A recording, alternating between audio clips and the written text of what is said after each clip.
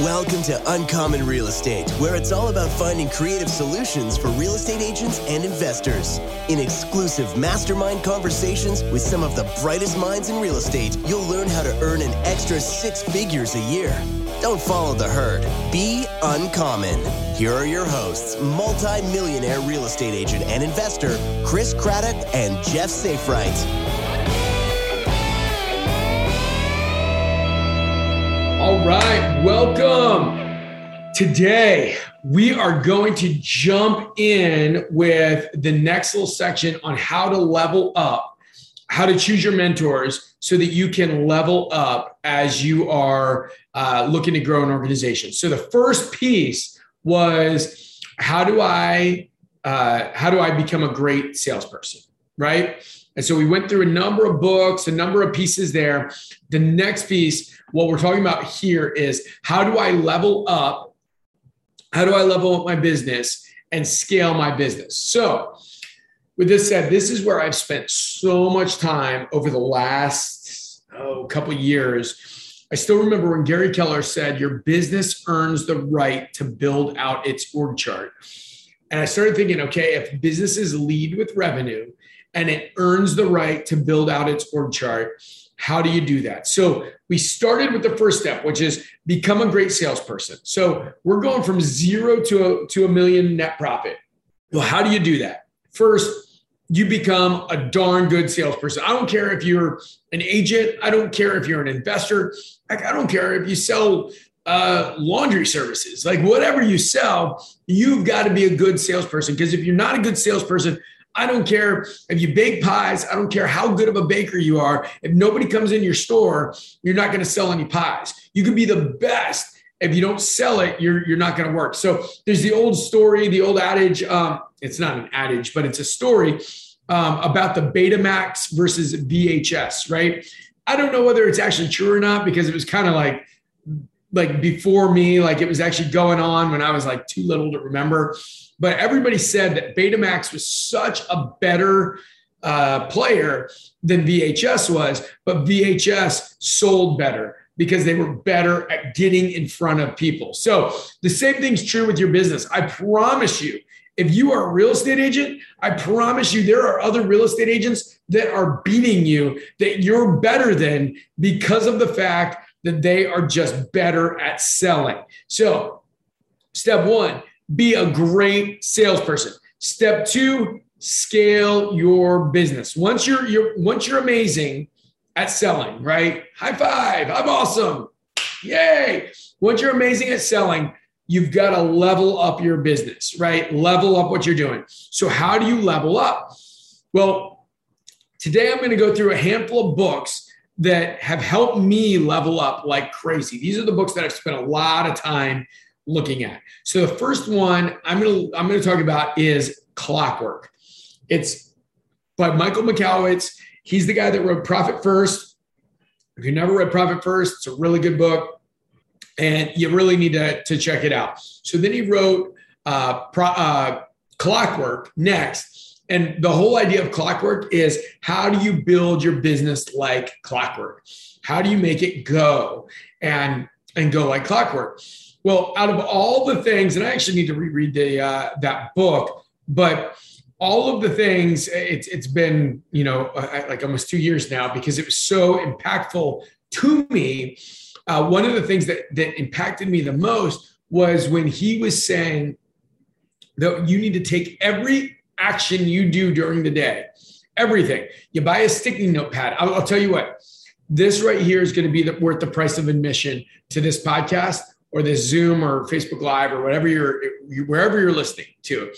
This is worth the price of admission. If you don't get this, I'll tell you, this is it right here. So you take a sticky pad, and every time you do anything, write down what you did. Boom, put it on a wall. Boom, put it on a wall. At the end of 2 weeks, your wall is going to be filled with sticky pads. Then look at what you did over the last 2 weeks, right? You just have this sticky pad in your pocket, and you just pull it out every time, stick it to the back of the pad, stick it to the back of the pad. And then when you're at the wall, put it all on the wall. And then you just look through there and see what all you did over the last couple of weeks. Well, when you do that, what happens is you realize that you're doing a lot of stuff that you shouldn't be doing. I've got that sign that says, that I keep in my office, that says, are you in your genius zone? Are you doing the right things? So here's one of the key pieces. So before you actually start looking at your genius zone, you need to, I guess, one of the best ways to level up first. So again, you've got to earn the right to be in your genius zone. So you got to make enough money to be there, right? You got to do the activity. You got to do the sales to get there. Well, once you start leveling up, the first question to earn the right to live in your genius zone, the first question you ask yourself is, are the things I'm doing above or below my pay grade? Well, you can look at, if you work about 40 hours a week or 50 hours a week, whatever it is, I think it's like 50 hours a week, and you make $100,000 a year, your time is worth $50 an hour. So let's say you make $50,000 a year. That means your time is worth $25 an hour. Let's say you make $200,000 a year. It's worth $100 an hour. So there you go. I mean, you can do the rest of the math on your own, right? But you get what your dollar per hour is worth at that point. And once you realize where your dollar per hour is, then you can say, okay, I'm looking at my sticky note pad. Let's talk to real estate agents. I'm filling out listing paperwork, right? I'll tell you what, let's just say you make $100,000 a year, is doing listing paperwork worth $50,000 or $50 an hour? I would say no. So what you can do is hire somebody at $20 an hour, part-time, a part-time assistant or a transaction coordinator or somebody else, where boom, all of a sudden, all of that is off your plate because you've now hired people to come and do stuff that is lower than what your dollar per hour activity is. Here's the problem. Some people say, oh, now I got extra time. Now I can watch Oprah. I don't know if Oprah's still on, right? Now I can watch daytime TV, Days of Our Lives. Is that still on? I don't know. I can watch these things during the afternoon. But a great business person says, now I have extra time. I can do the things that are in my dollar per hour activity, which brings us back to what is it? It's, at this point, it's doing more sales, talking to more people. So you get the paperwork off your plate and you talk to more people. You know what happens? Your dollar per hour goes up. So average it, right? So let's say you made $100,000 a year. Well, the reality is if you made $100,000 a year, it means that that's the average. You were doing stuff well below $100,000 a year activity and stuff well above, and it averages out at 100. There's another principle that a lot of people talk about. It's the Pareto principle, right? The Pareto principle is the 80-20 rule, which says that 20% of your work brings you 80% of your results, right? So again, let's use the $100,000 mark.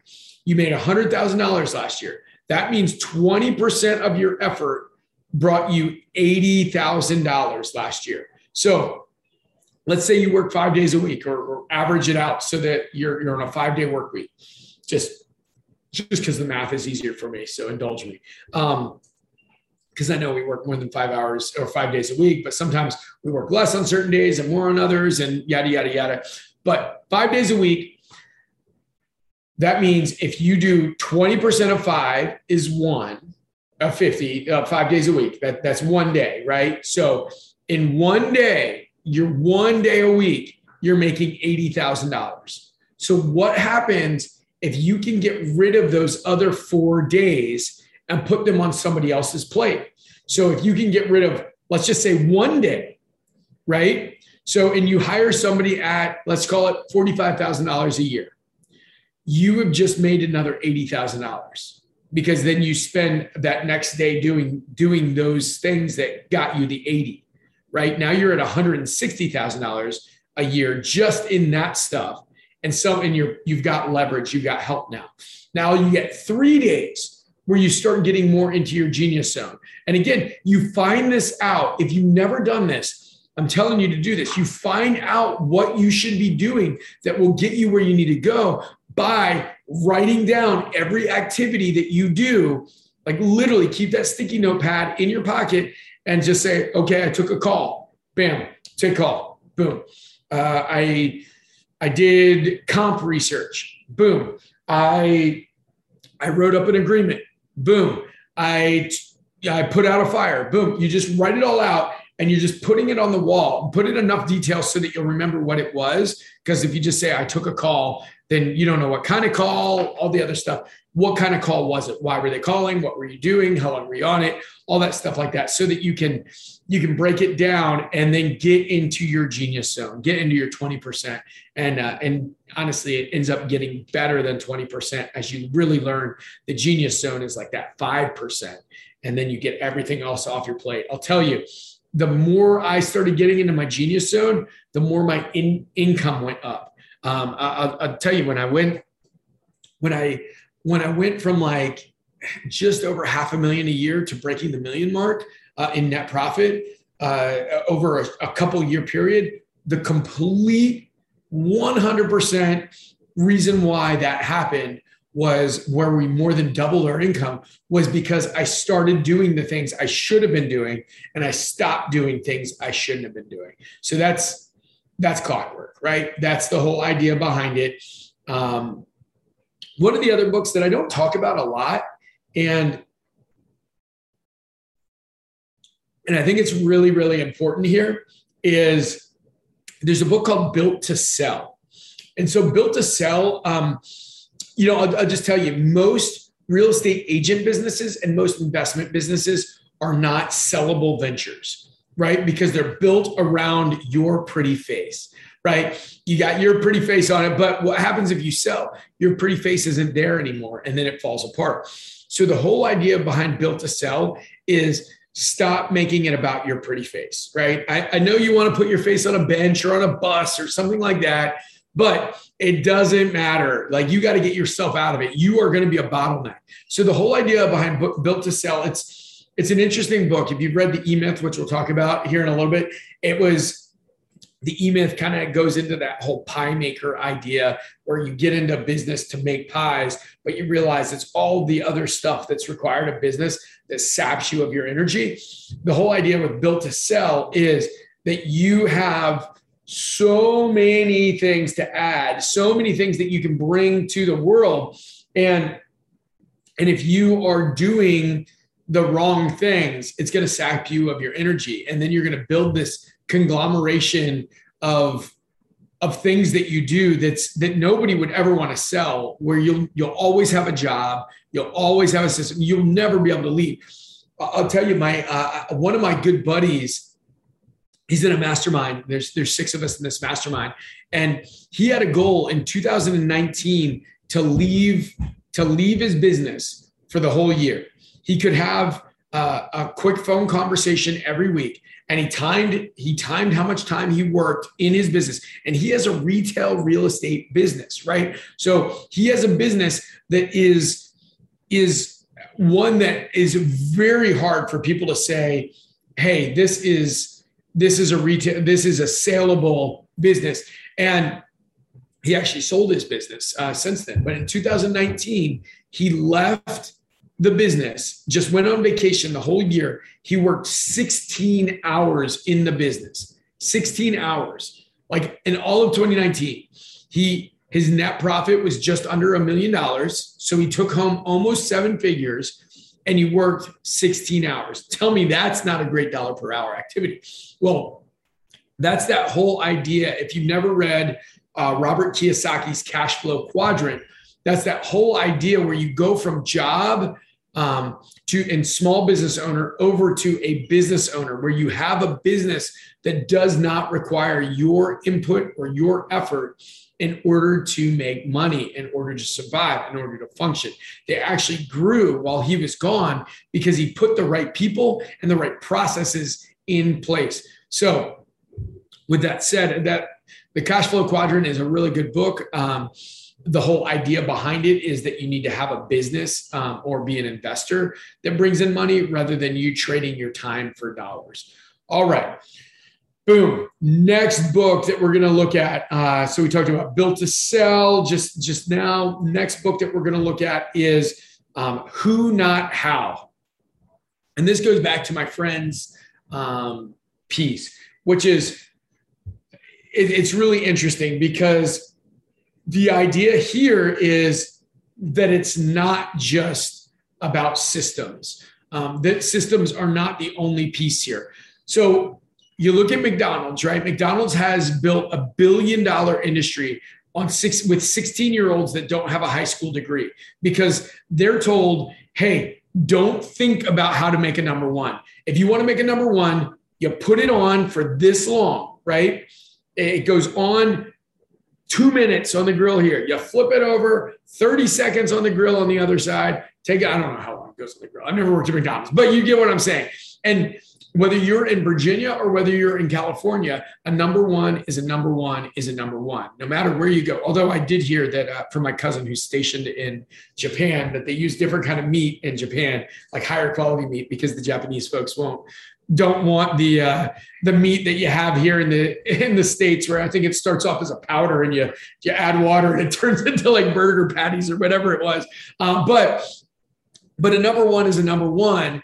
And so with it, the whole idea is that you create a system that anybody can step into, whether they're a 16-year-old with a high school degree, without a high school degree, or whether it's somebody with a doctorate from Johns Hopkins, right? It doesn't matter. They can step in and they can do the process, and you don't need massive talent. Well, Dan Sullivan in his book, Who Not How, says kind of a little bit of the opposite, but it's not really. It's more of the both and, right? He says that if you get the right who, you don't have to create the system because they're going to create the system because they're going to know the how, right? So for me, the interesting thing was I spent and I'll tell you, again, I gave you the one thing with Clockwork that was worth the price of admission. If you are a business owner, I'm about to give you what I would say is the price of admission right here. This is like my nugget that has stuck with me over the last few months that I've just been thinking about so much that I think is just so crazy. So if you're a business owner, maybe this won't speak to you like it spoke to me, but man, this really spoke to me.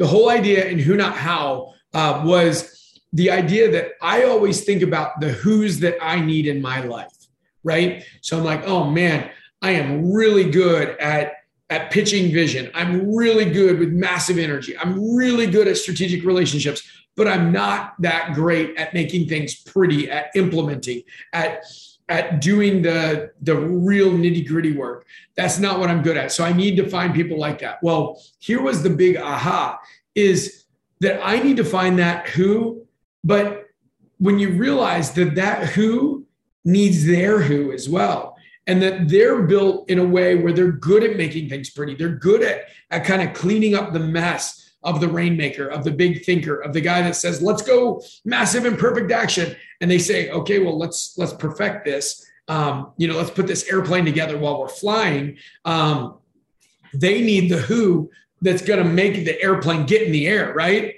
Because without the Wright brothers saying, hey, you know what? I'm just going to jump on this plane and let's hope it works. The next generation of people that start perfecting that stuff would have never been around. And so what was so instrumental to me was realizing that the who's that I need also need a who that looks like me, right? And so you go from a place where you don't feel like you're using other people. I hear success through others. But here's the other thing. This is the idea, Keller Williams used to always say that. And I hated that term because I was like, oh, it makes me feel like I'm using people. Like I don't ever want to use people. I always want the win-win. Well, what was so exciting to me was when I realized, I'm like, it's not success through others, it's success with others. Like that's how you build a great organization, is success with others, because they need you as much as you need them. You are their who, where they don't need to have the how of how to get the airplane in the air, right? They just need to make it pretty and get it right. Like fix the systems, make the systems work. And again, I'm speaking for my personality profile. And you need somebody, you need them. So together you get that synergy, you get that rocket fuel. Well, what about when you get further down the road? Like we talked about the paperwork, right? Those people that are doing your paperwork need somebody to make the paperwork happen for them to be able to have their job, right? I do not take it lightly, the fact that I've got, I think it's something like almost 50 people that them and their families, like they depend on me pointing the way for everybody, saying, this is where we're going. This is where we want to go. This is what we're doing. And I don't take that lightly. I say, okay, how can I serve these people? How can I make their lives better, right? They all depend on me doing a good job here. And all of their lives are hopefully going to be better because of the job that I do. So again, that's who, not how. Next, Scrum. The book is called Scrum, How to Do Twice the Work in Half the Time. That sounds awesome, right? Scrum. So the whole idea with Scrum, it also fits in with the next book. So I'm going to just actually package these together because I think they're really good together. It's called the 12-week year. And the whole idea is that you create these quarterly, what they call it is a sprint, right? You create these sprints, these times where you are working on whatever your rock is. And again, EOS Traction, which is another book that we're going to be talking about here. You take whatever your rock is and you, your quarterly rocks, and you make a sprint to get it done, right? You say, okay, what do I need here to get this stuff done? And then you figure it out, and then you run after it. You say, this is what I have to do this quarter. So actually my director of operations called me earlier today, and we just had a conversation. He's like, all right, I'm working on the rest of the Q3 rocks here. And one of them is one thing that we've never really had a good grasp on is how many appointments we plan to set in a quarter, right? We're looking at stuff, but we're not saying quarterly appointments for our agents. How many are we setting for the agents? And so I was like, dang, that's a great rock. And so that's what he's working on. And so we started boiling down different lead sources, like what we should expect, what we should hold people to, how we're going to hold them accountable for it, like all of the different pieces there. And so we started setting appointment lead pillars with our rocks. And the Scrum is you're sprinting to get it in place, right? You're sprinting to get that piece in place so that you can say, okay, I'm done here. Like this is what I've done. And then you've built a piece of your business that is a system that can be used over and over again, right? You're building your system for your number one. Well, then you got to build your system for your quarter pounder with cheese. Well, then you got to build your system for your chicken nuggets. And then you get what I'm saying, right? Boom.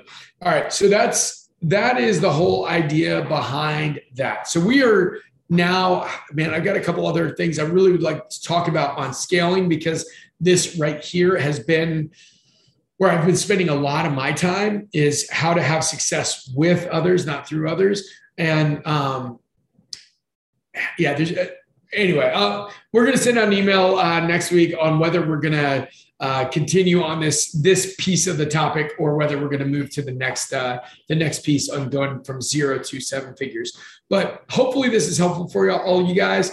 If there's anything I can do for you all, please feel free to reach out to us. My Instagram is @CradRock, CradRock. Stupid old high school nickname, not my last name, but CradRock. Yeah, make fun of me for it, but I embrace it and I love it. What I've said, and I've done actually a couple of these, is if anybody gives us a 5-star review for our Redux group and gives us a 5-star review for our podcast, hit me up on Instagram and I will do a half-hour coaching session with you. No strings attached. I will not upsell you on anything. I will not push anything else on you, except I will kick your butt a little bit and make you have to think bigger. That's the only string that's attached, is you have to think bigger when we're done talking.